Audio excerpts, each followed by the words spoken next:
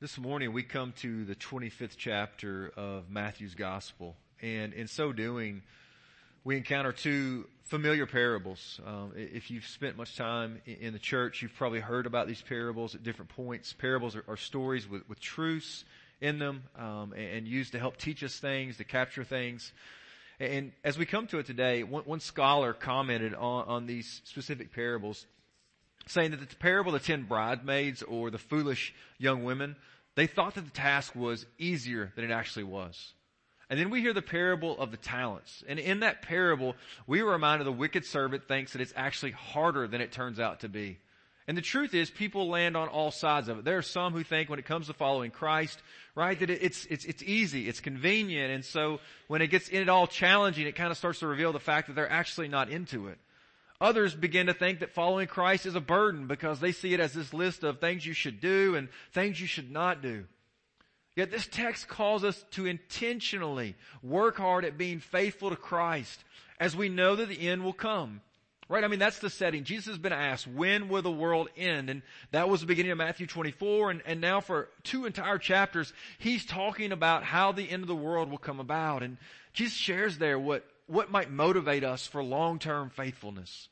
And I think it's just a simple truth that it's loving the Master.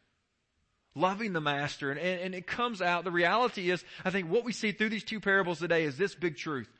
That faithfulness on that day, the day of judgment, faithfulness on that day is revealed by faithfulness on this day. So you're saying it's not working? Okay. And so listen, faithfulness on that day, the day of judgment, is revealed by the faithfulness that is on this day. And so it's important for you and I, as we examine this and wrestle with it, these two parables, let them compel us to remain faithful. That's what Jesus is dealing with. Saying the end of the world is going to bring much birth pains, right? There's going to be wars, famines, rumors of war. The love of most people, he says, will grow cold. There's going to be really hard. It's going to be a lot longer getting here than you think. And there's going to be a great difficulty in remaining faithful to Christ. And so Jesus says, do you want to know if you'll be faithful on that day? Then ask yourself, are you faithful on this day? Because what you're doing now is a revelation of really who you're going to be then. So Jesus shares two parables, and I think the first one reveals this truth. Be wise by remaining faithful even when God tarries. Be wise by remaining faithful even when God tarries or God delays. So look what he says. Jesus begins talking about what the kingdom of heaven is like. Verse 1. Then the kingdom of heaven will be like 10 virgins, or it may say 10 bridesmaids. It's talking about this picture of a wedding that's coming. Who says these 10 virgins or 10 bridesmaids, they took their lamps and went to meet the bridegroom. 5 of them were wise and 5 were foolish. For when the foolish took their lamps, they took no oil with them. But the wise took flasks of oil with their lamps. As the bridegroom was delayed, they all became drowsy and slept. So the story begins by setting before us that there's reality, there's two opportunities or two positions you can be in. You can either be wise or what? Foolish, right? It's two different paths, right? Throughout the Bible, that those paths are laid before us, right? Just constantly wise to follow God in His ways, to follow Christ, to be faithful, or to be foolish, to reject the Word of God, to look to your own way, to your own desires. And so this is set before us. The wise are prepared. Notice what it says there. For when the foolish took their lamps, they take no oil with them. That's why they're foolish. They're not prepared. They're not ready. They're not living out their faith. But the wise took flasks of oil with their lamps. So the wise are those who are prepared. They're ready. They're staying vigilant. They're living in accordance with the truth, right? We're seeing their commitment to stay true to Scripture, to stay connected to the local church, to invest in the gospel. And then the challenge comes, verse 5. As the bridegroom was delayed, they all became drowsy and slept. They're not condemned for being tired or weary, falling asleep, right? I mean, it's not being condemned for that. It's just the reality is Jesus saying, the disciples have asked, when will the end come? And He's been telling them the end's going to be a lot longer coming than you think. And the temptation will be is because it's so long in coming is that we begin to get tired or weary and think it's not going to come. But that delay, right? I once heard a preacher say, it's been just this great truth that keeps ringing in my ears, that God's delays are not God's denials. God's delays are not God's denial. So just because God is delayed seemingly in coming doesn't mean that He's not coming. And so watch what happens, verse 6. But at midnight there was a cry, "Here's the bridegroom, come out to meet him." Then all those virgins rose and they trimmed their lamps. And the foolish said to the wise, "Give us some of your oil, for our lamps are going out." But the wise answered, saying, "Since there will not be enough for us and for you, go rather to the dealers and buy for yourselves." Here's kind of how Jewish marriage worked in that day and time. Is there would be a time in which the man and the woman would come together, they would exchange their vows legally. All right, and then there would be this waiting period, right? So you see Mary and Joseph, they're kind of in this waiting period. They've exchanged vows, but yet they've not come together and consummated the marriage, right? That's the point at which Mary, right, is by the power of the Holy Spirit, she conceives. And so Joseph legally would have to divorce her. He wants to do it quietly, but they're in this betrothal period, right? This period in which they've exchanged vows, but they've not yet come together as husband and wife. So during this time, right, the bride would go back to her home, right, with her family, with those that are close to her, and they would be awaiting for the groom to return. The groom likely, many times, will return late at night. It's likely because he and his family would be working all throughout the days, and then he would come, right, kind of this triumphal procession in the night, yelling to his bride that he's come, he and all of his boys and everybody. I mean, it's just like this big celebration. And they would come, and you would need your torch. Because there would likely be a long walk back from the bride's home, back to where the groom and her are going to live. And so you would need that torch, right? And so guess what? If you didn't have a light, it was kind of an indication you're a party crasher, right? You're not a part of the group. So you need that flame, that light, that torch to be ready. It's dramatic, right? Because notice again, it's a midnight cry, right? It's just this dramatic moment. Like when you maybe think that you least expect for him to come back or return, he shows up. Now the imagery shouldn't be lost on us of what Jesus is saying. He's saying to us as the church, listen, you've professed that you're a follower of mine. And now, you're waiting the day when I'll return back. And the question is, are you staying faithful? So when it talks about the 10 bridesmaids, right, it's not just talking about ladies in that day and time. He's using this parable, this story to talk about all of us. We right now, if you have professed Christ as your Lord and Savior, you are awaiting the day when the groom, Christ, will return. The bride is the church. We are awaiting that day. And the question Jesus is saying is, will you be faithful? Will you stay faithful? And notice what happens immediately. The foolish say to the wise, verse 8, "Give us some of your oil, for our lamps are going out." Right? Immediately, they're asking for extra oil. The wise, look what they say, verse 9. They answer back saying, "Since there won't be enough for us and for you, go rather to dealers and buy for yourselves." Right? The wise refuse, not because they're stingy or don't love their neighbor as themselves, right? Because like, why wouldn't they just share? Because the parable is to have a point. And the point is this: you can't share your salvation with someone else. No matter how godly your parents were or your grandparents were, no matter if you've grown up in the church all your life, guess what? The salvation is yours. You must repent and believe upon Christ personally. Your grandparents can't save you. Your church attendants can't save you. You must have a personal, real relationship. That's one of the reasons why we as Baptists, we don't baptize infants here. Because we believe it's a personal relationship, right? It's believers' baptism. Those who have truly repented and believe, it's a personal faith. So that's what Jesus is saying. It's not, again, that we shouldn't love our neighbor as ourselves. He's giving a point. Biblical scholar Matthew Henry kind of talks a little bit about these foolish five. And he says that something's deeper happening here. And he says the reality that they don't have the oil that they need actually reveals what's happening in their heart. And he says these words. I'm going to quote it. It's a little ancient language, so it's kind of hard. Let's talk through it just for a moment. It says, "They will see their need of grace hereafter when it should save them, who will not see their need of grace now when it should sanctify and rule them." In other words, he says, they want salvation but not sanctification. They want to go to heaven when they die, but they don't want to be holy now. They want Jesus as Savior, but they don't want Him as Lord. And Jesus Himself calls these people foolish. He says on that day they will see and realize they need saving, but they've rejected it their whole life. Maybe that's you today. You're just here and hearing the gospel, but foolishly you are rejecting the call to come and believe upon Christ. The warning is, on that day, no one will be able to save you. Today, is the day of salvation. Now is the time to repent and believe. Listen to what unfolds next in the text, verse 10 through 12. And while they were going to buy, so the foolish leave, right? The 5 run off. The bridegroom shows up, right? They've heard the cry. He's coming! He's coming! Everybody gets ready, right? They say, give us some extra oil. We don't have enough for us and for you. Go. And so they scurry off into the village trying to find at a late midnight hour somebody that might get them some oil. The bridegroom shows up while they're off, and they begin to take the marriage processional back. They go in with him to the marriage feast, and the door was shut, so they return back. Afterward, the other virgins, right, the other bridesmaids come also saying, Lord, Lord, open to us. But he answered, truly I say to you, I do not know you. The faithful and wise bridesmaids had prepared, right? They'd experienced a long delay, but they had continued to remain faithful. Soon after comes these other 5 who have gone out, right? And they begin to come to the door crying out, Lord, Lord, open to us. Right? But Jesus doesn't open the door.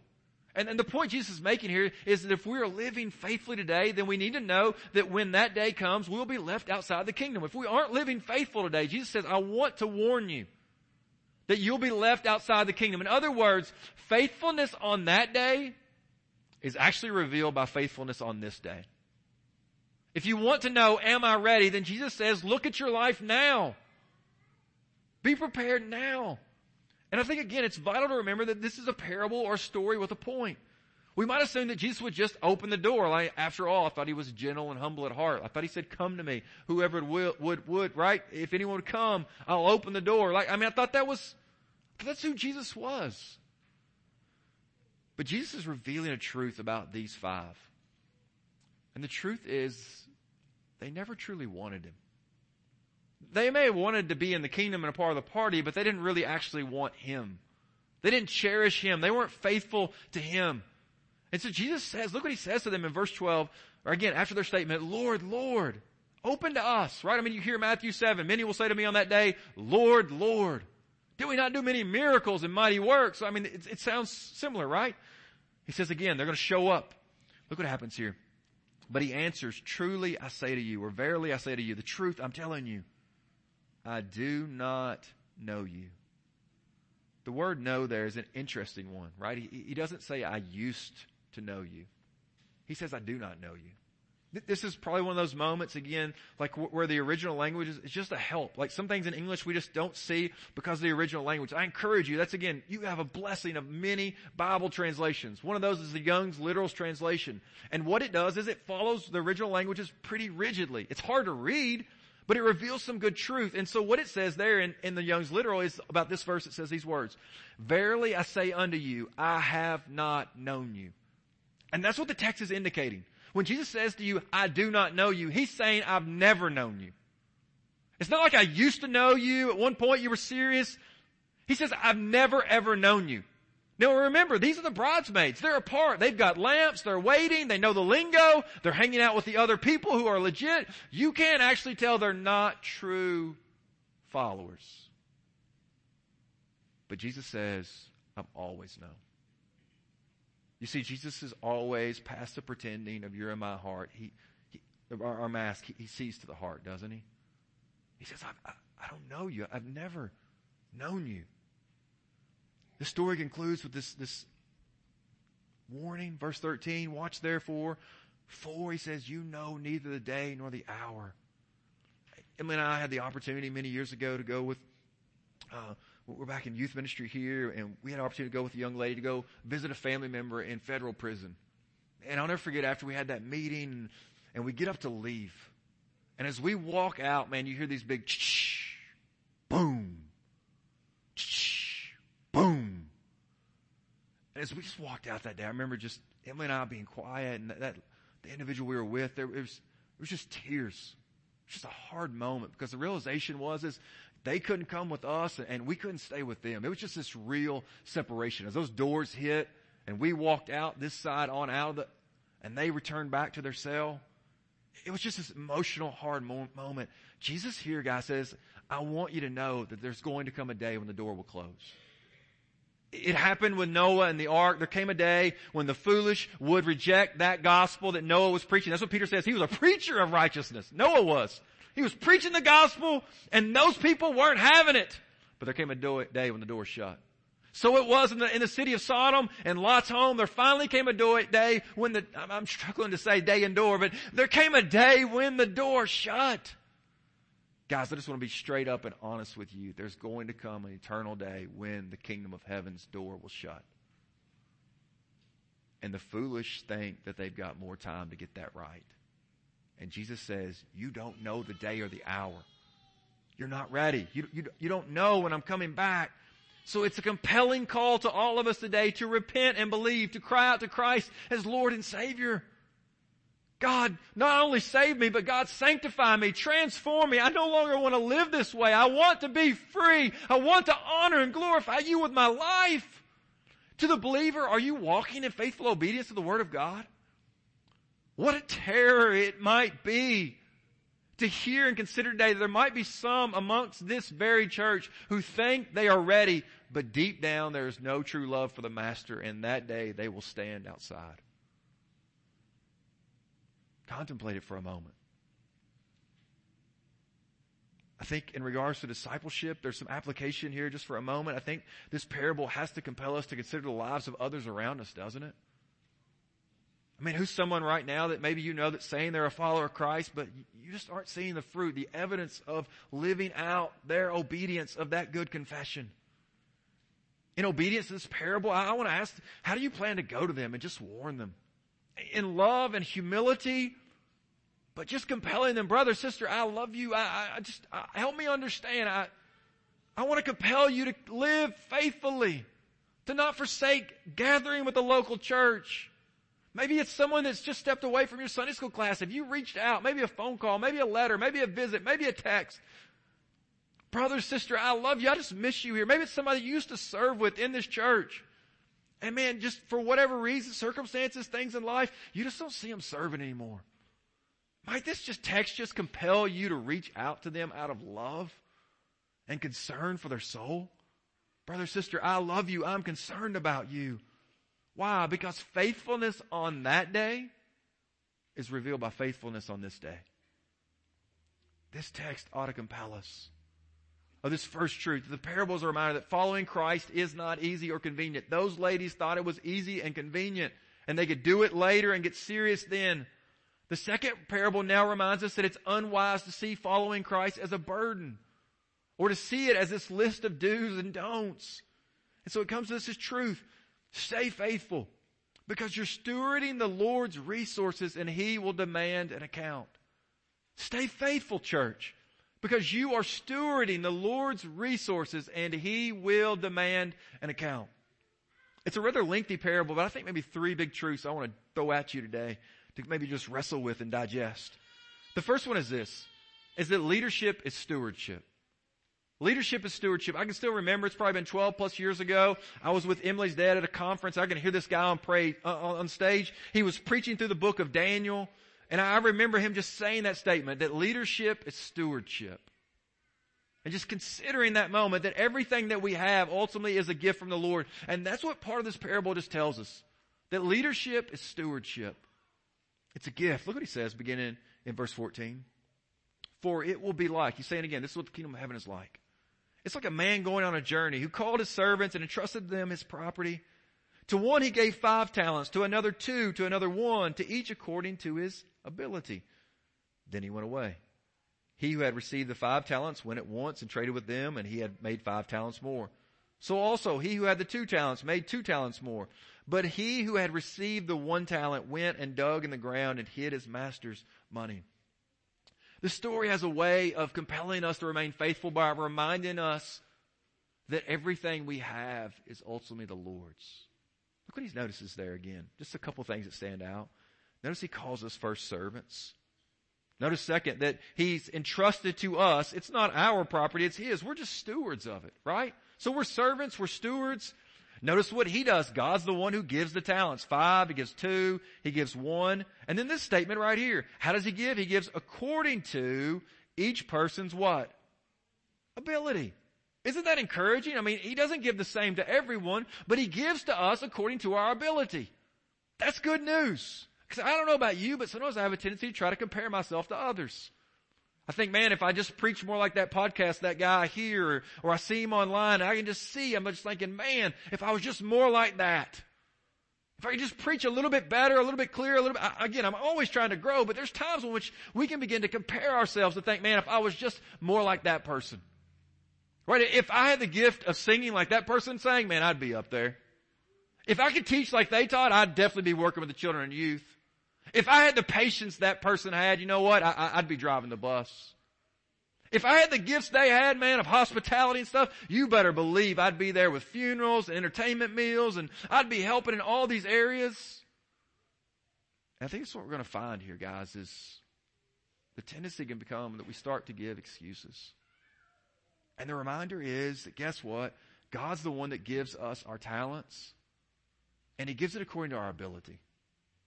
So we ought to be, as servants and stewards, just faithful and obedient in that. To use what God's given us. The question is, like, well, Blake, what are these talents that he's talking about? Right? A talent was just some type of form of exchange in that day and time. Often it was gold, okay? And one talent has been known to be up to equal 20 years' wages. So to give the one man 5 talents would be equal to how many years? 100 years potentially. All right? That's a phenomenal gift. Right? I mean, he gives this person. But I think the focus of the story isn't primarily the amount, but instead how they use or how they steward what God has given them. So I want to ask you, how are you stewarding what God's given you? Are you using it faithfully? Again, the different gifts and abilities He's given you, the way He's created you. Right, we talked about it before, but desire, like there's just some passion desires that you have that, man, you just, man, when you get that opportunity to do that, like you are in your zone. Like you're just like, man, I cannot wait to do that. I love serving. I love cleaning up after people. I love to help teach and work. I love to drive the bus. I love to be involved in missions. Right? It's just who you are. It's not just something you occasionally do. I was reminded, Emily and I and the crew, we went to Bowling Green yesterday, and we were walking in a restaurant, and one of the Kentucky Changers, one of my old crew chiefs, walks out. I was like, bro, what's up? And we were loving and dapping and like all that because we're cool, right? But listen, I was like, man, what have you been doing? He's like, well, we've been in Russellville today. We were putting on a porch and doing a ramp for somebody. He's like, man, the rain came and just... You see, Changers isn't just something that he does. It's just really who he is. So it gives him an opportunity that week to express that, or those weeks. But the reality is that's who he is. That's his passion. That's his desire. He loves to serve the least of these and use the gifts God given him. I ask, are you doing that? Those desires and passions and the gifting that you have, they meet those opportunities. It's a reminder of this person here again, in verse 18, the one who had received the 1 talent went and dug in the ground and hid his master's money. The ancient story goes that this soldier had been a part of the battle, and evidently he had been cowardly, retreated at some point, and he's in Alexander the Great's army. And so they bring him after the day that they find this soldier, they bring him in the tent before Alexander the Great, and the assumption is likely he may be killed. They're not sure. And as he stands before the great Alexander the Great, he says, soldier, what's your name? And the man responds, Alexander, sir. He said, I said, soldier, what's your name? Alexander, sir. A third time, Alexander the Great asked him, soldier, what's your name? Alexander, sir. And he says, well, then either change your name or change your character. If you're going to have a name like Alexander, he says, I expect, right? He's saying, I'm expecting that you're going to live and be faithful and not be a coward. Guys, if you are a follower of Christ, you have the name Christian. That means follower of Christ or devoted to Christ. I want to ask you, does your life reflect that? Does your life reveal that you are actually a follower and devoted one of Christ who denies the pleasures of this world just like your Savior and follows Him? I want to ask, how are you stewarding the different opportunities God's given you? Are you currently serving right now in the church body? Are you looking for different ways to be on mission with us? Are you giving sacrificially of your finances? If you're waiting for the perfect moment to go on missions or to start serving or to really start giving, guess what? I want to let you know. That perfect moment will never come. These parables are to remind all of us that we are to be faithful today, because faithfulness on this day reveals that we'll be really faithful on that day. Leadership is stewardship. The question is, right, are you being faithful? Secondly, right? Stewardship is accountable. So if leadership is stewardship, then stewardship is accountable. Look what Jesus shows us again here. Begin in verse 19. Now after a long time, the master of those servants came and settled accounts with them. And he who had received the 5 talents came forward, bringing 5 talents more, saying, Master, you delivered to me 5 talents. Here I have made 5 talents more. His master said to him, Well done, good and faithful servant. You have been faithful over a little. I will set you over much. Enter into the joy of your master. Further, verse 22. And he also, who had the 2 talents, came forward, saying, Master, you delivered to me 2 talents. Here I've made 2 talents more. His master said to him, Well done, good and faithful servant. You've been faithful over a little. I will set you over much. Enter into the joy of your master. It's interesting, right? This statement here, verse 19. Now after a long time. Right? Jesus says that in the story of the 10 bridesmaids that the bridegroom was delayed in coming. We heard last week in Matthew chapter 24 verse 48 that wicked servant says, my master's delayed. And so he begins to beat his fellow servants, eat and drink with drunkards and live it up. This is now the 3rd time in 3 parables that Jesus is saying it's going to be delayed in coming. And that's what makes it so hard. Every single parable, that's the tension. Is that the end doesn't come as soon as people think, and so they begin to live any way they want. Now, the reality is none of us know the day or the hour. Jesus has already said that. But I think the truth is sometimes we apply that same way to death. I'm assuming that most every single person in here is not assuming they'll die today. Most of us are already probably imagining in some ways that you'll get old. And you're thinking about how life will look for you the next 20, 30, 40 years, 50, whatever you may be. And that delay, guess what, can also tempt you to think you've got more time to really get serious about following God and staying true to His Word and connecting with the church and going on mission and doing all, like you just think there's just more time. And Jesus warns that's the danger as you begin to get lazy. That's what He says about this servant here, this other servant. He's going to get lazy. But look what He compels those. Look, verse 21 and verse 23.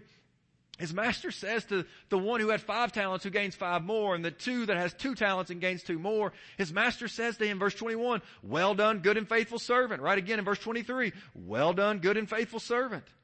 Right, despite their different abilities, despite the different talents that they were given, both are rewarded. Why? Because they've been faithful. They'd acted prudently and wise by considering that the kingdom of God was more important than the things of this world. They're living out the truth that Jesus told us in Matthew 6:33. Seek first the kingdom of God and His righteousness, and everything else what? Will be added to you as well. But stewardship is accountable. And so, man, we're excited. We love to hear this good news about accountability and like getting rewarded. Like that's encouraging. We'll come to it again more in a minute. But the reality is if the person that had 5 and gained 5 more is accountable, and the person that got 2, who gained 2 more talents is accountable, that means the person who got 1 and hit it in the ground is also accountable. Why? Because leadership is stewardship and stewardship is accountable. Look what happens. Verse 24. He also, who had received the 1 talent, came forward saying, Master, I knew you to be a hard man, reaping where you did not sow and gathering where you scattered no seed. So I was afraid. And I went and hid your talent in the ground. Here you have what is yours. But his master answered him, you wicked and slothful, you wicked and lazy servant. You knew that I reap where I have not sown and gather where I scattered no seed. Then you ought to have invested my money with the bankers, and at my coming I should have received what was my own with interest. So take the talent from him and give it to him who has the 10 talents. Notice what the lazy, right? This wicked and lazy servant. Look, notice what he accuses his master of. Master, verse 24, I knew you to be a hard man. In other words, he felt like his master wasn't fair. Right? Like maybe you didn't give me the talents that you gave to other people, right? Maybe you didn't give me the abilities that those people had. We kind of talked about it earlier, and that can almost lead you to this place of being like just comparing yourself to others. And you're like, well, if I had what they had, if I was just retired, if my kids were already gone, right? If things were just better situation, like you start to make all these reasons why you can't serve the Lord and be faithful to Him. And the master accuses that person of being lazy and unfaithful. And maybe we just need to ask, would he say anything similar to you? In other words, have you been finding just reasons why you can't serve and follow Him faithfully? Jesus is exposing the excuses here. This word feels like, man, he feels like he's a hard man. He's not fair. He thinks, well, again, he didn't give me like he gave the others, but guess what? You're the master anyway, so any profit I gain is going to be yours, and if I lose it, you'll probably be mad at me. Like it feels like a no-win. Like it's just too hard. Like there's too many do's and don'ts in this Bible. And that servant and all those who feel that way ultimately are missing the heart of Christ. His gentleness, His forgiveness, His humility, His love, His act of sacrifice on their behalf. I want to compel you. I don't know where you are. Maybe today you just feel like, you know what? You're right. This is true. I need to be faithful. It's time for me to get off the bench, so to speak. There's a book by Kevin DeYoung. It's called Just Do Something. In the book, he spends much time talking about how some folks, man, we spend a lot of time like tinkering, like trying different churches, trying different jobs, this opportunity, just trying to figure out like where's the sweet spot? Like, God, where do you want me to be? Others are like just paralyzed. Like you just feel like, man, I'm just not sure. And so like instead of like trying these different things, just do nothing. And at times we can cloak that in like I'm trying to seek God's will. But I think the text, and that's what DeYoung makes the point in this book, is that God's revealed His will to us. It's to love God and love people. And so in light of that, guess what? See what your passion is and go do something. I had a buddy remind me just here recently, God's not calling us to be famous. He's calling us to be faithful. So where is it for you? What's God calling you to do? Do you sense your heart and your desires? There is a compellingness to go and do something. Is there a season of prayer and fasting and seeking the Lord? Absolutely. I'm not saying that. But if that lasts years upon years, and that's been, guys, that's not what God's calling us to do. He's calling us to invest in the kingdom, to live faithfully today. Why? Well, because leadership is stewardship. Stewardship is accountable. And this accountability that's coming, guys, it's eternal. Listen to how the text, verse 21 and verse 23, to the one who was faithful of 5 and the one who was faithful of 2, the master says to him, well done, good and faithful servant. You have been faithful over a little. I will set you over much. Enter into the joy of your master. He reiterates that same exact thing. Both servants are faithful to their master. Look what happens here again. How encouraging is this? Listen to this. You've been faithful over what? A little. Isn't that encouraging? I mean, do you ever feel that way at times? Like, man, little old me, do I make any difference? Does anybody notice? Does anybody care? Am I making that big a difference in the way in which I'm serving or ministering in the church or the community or how God's using me in my family? At times it may just feel like really, really little.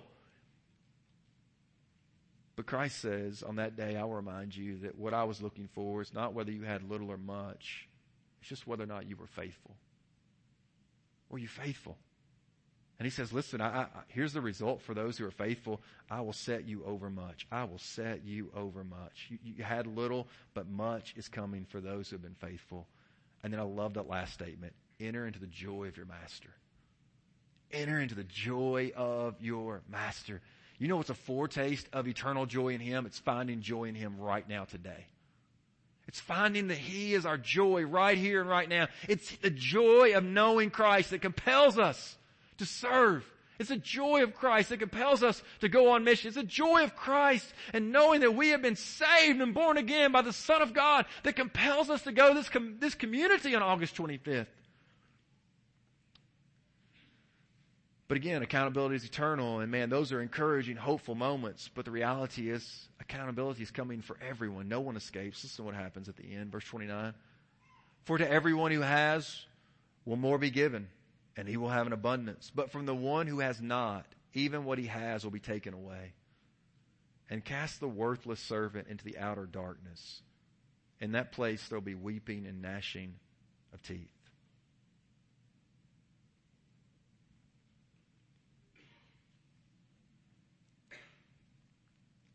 I want to be gentle, but I want to be honest with you. This is Christ telling you before it happens. So that you won't be caught off guard, that He's going to hold you accountable. He's not trying to pull any punches. This is just him being straightforward and honest with you and me, saying that he's going to hold us accountable for how we have served and how we have lived, faithfully or not. So I just want to ask you today, like, this is the warning. And what seems to scream throughout this text is that faithfulness on that day is revealed by faithfulness on this day. Like, man, are you being faithful right now? The wicked and lazy servant, notice what it says. He's cast into that outer darkness. I mean, it says they're thrown into hell. Just like those 5 wicked, lazy bridesmaids are left outside the kingdom, the door shut and it never opens. I think the failure of those 5 bridesmaids and the failure of this wicked and lazy servant is this. It's bigger than their failure just to do something. The bigger failure is this. There's a bigger failure, and it's the failure to love their master. Just not loving him. By God's grace, Emily and I have been here almost 17 years now. That means that when we came, Pavey was like, Bailey Allen, you were Pavey's age. I mean, it's crazy to consider. And guess what? Through that time, we have seen some good and faithful servants. And you might ask me, Blake, what about it? As you walk with this church body and you've seen what makes some so faithful, so consistent, serving week after week, year after year with joy and passion. And I think here's the one thing that stands out to me. They are in love with Jesus. It's just over and abundant. Like, man, it's just they're in love with Jesus. That's the one thing I can describe about their lives. That doesn't mean they always get it right, no more than I always get it right. But if you watch them, man, you're going to see them just week after week worshiping. And if you're with them in small conversations, at times you're probably just going to hear the Bible, the Word of God just begin to pour out of them at different points. There's humility on their part, right? They're just looking to Christ. They often see themselves as little, not really significant maybe in the grand scheme of things. And man, if you're fortunate enough to be around them and hear them pray, what you hear, it's like a child talking to their father. They actually know him. And they're in love with him. After 40 years, we are blessed in this church to have some faithful brothers and sisters who have walked the Lord a long time.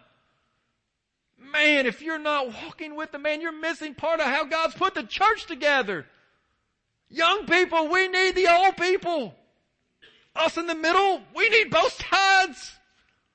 We need one another. But if you're asking Blake, listen, man, I'm convicted today. I hear this text. I don't want to be the foolish. I don't want to be the lazy. What might compel me? I need to do something. I just want to hit pause just for a moment. Say, listen, I want to run out and I'm with you. Let's go storm the gates of hell with a water pistol. Let's do it. But if you don't know this Savior and love him, and you'd ask Blake, how could I ever love him? Because he first loved you. It's just never getting past the fact that there was a Son of God who was sinless and went and died on the cross, not for his own sin, but for ours. And it's that compellingness that there would be someone who would take the shame of my life.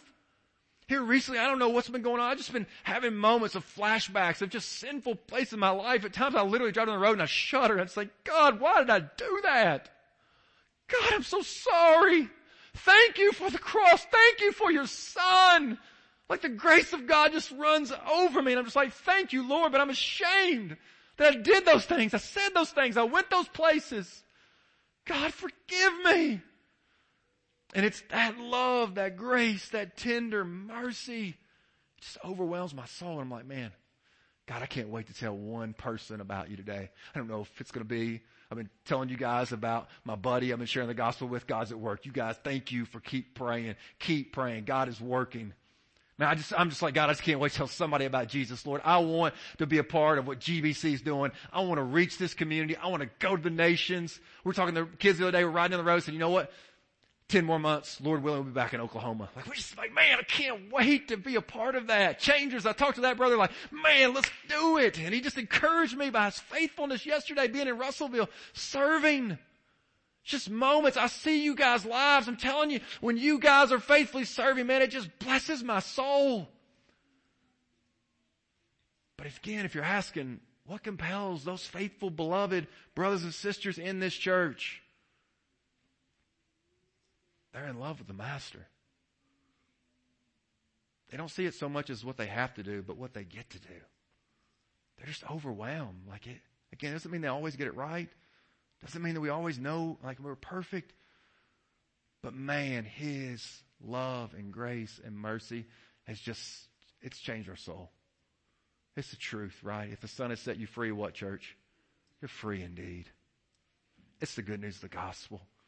Beloved, hear me with everything in me as I close. I don't want you to be closed out of the kingdom. I don't want that to be you. So everything that is within me, I compel you this day, repent and believe upon Christ. It's the hope of salvation. There's no other offer. It's only Christ. And if you're in Christ, I compel you, let's go serve. Let's be faithful. I pray you would. Let's pray. Lord Jesus, thank you for the hope of the gospel. We hope in Christ. May the power of the Holy Spirit strengthen us to minister faithfully day in and day out. I pray, God, that you would bring conviction, Lord, upon us when we're disobedient. Thank you, God, for how you've covered my sin. Oh, God, sometimes it causes me to shudder. So sorry, Lord God. I hear the words of Romans 6. It convicted me so heavily in my college apartment. What benefit did you reap at that time from the things that you're now ashamed of? Those things result in death. Oh God, I pray for the people who feel the shame and bondage that they would come to Christ. If there's an emancipator, Lord, that you can set them free. You took that shame. You bore the curse. You took the wrath. God, please let them come. Let them not carry that out. God, I beg it of you, Father. You are the good Father. You are the merciful one. You are looking for them. Oh God, please, this hour, God, I beg it of you. In your mercy, draw them to you, Lord God. I pray it in Jesus' name, Lord. Amen. This is Todd Young with Greensburg Baptist Church. Thank you for joining us today. If you've accepted Christ during today's podcast, we would love to hear from you and connect you with a home church in your area. Or if you have questions regarding a relationship with Christ, Brother Blake and I would love to speak with you. Please contact us at the church office at 270-932-4495 or connect with us through our website at greensburgbaptist.com. In addition, you may visit our website anytime to access the sermon videos and podcast of any recent sermon. You may also subscribe to our podcast in the iTunes store. Have a great day today.